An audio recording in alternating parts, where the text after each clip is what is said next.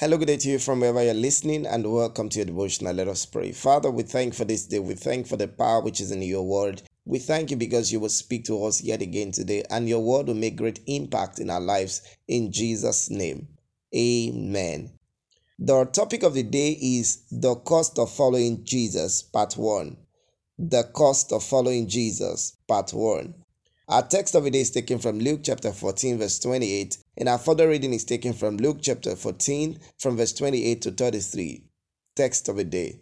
For which of you intending to build a tower, sitteth not down first, and counteth the cost, whether he have sufficient to finish it? Luke chapter 14, verse 28. Message. Everything has a cost. For every value derived from any goods or services, there is a price paid. Likewise, following the Lord Jesus will cost you something. Although we live in a Christian society that tries to erase this truth, but it cannot be erased.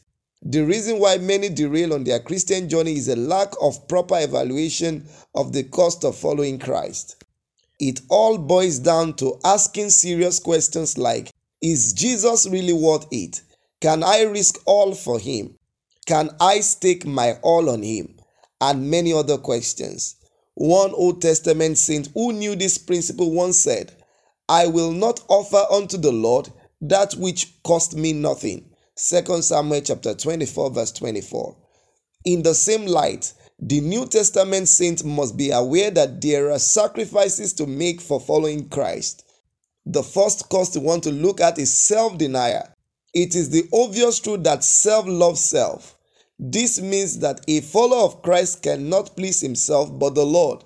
By all indication, as Apostle Paul pointed out, his life no longer belonged to him but Christ. Galatians 2:20.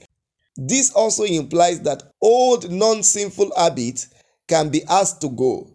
Everything now for Christ. It is no longer I but Christ. It is a life totally surrendered to God to lead and protect, a life yoked with Christ. As the hymn writer perfectly puts it, a will totally lost in Christ. This is the first cost that must be counted.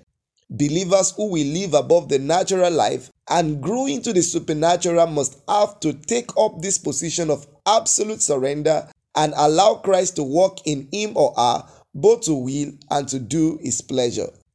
This honestly means everything is on the table, and if Christ asks for it, it is Christ's. Nothing of self is allowed in this sacred walk with Christ. Have you counted the cost of self-denial? If not, you must today. Reflection. The reflection of the day is taken from Matthew chapter 16, verse 24. Then said Jesus unto his disciples, If any man will come after me, let him deny himself and take up his cross and follow me. Following Christ will cost you yourself. Are you willing to deny yourself? You must be willing to say no to those things you want but he disapproves, and say yes to those things he wants even when they are not your choice. Prayer. Father, no matter the cost, please help me to follow Christ till the end. May the Lord help you to keep following the Lord Christ till the very end of your life in the name of Jesus. And may he give you the grace to deny yourself and follow him wholeheartedly in Jesus' name. Amen. May God bless you and do have a great day. See you next time. Bye.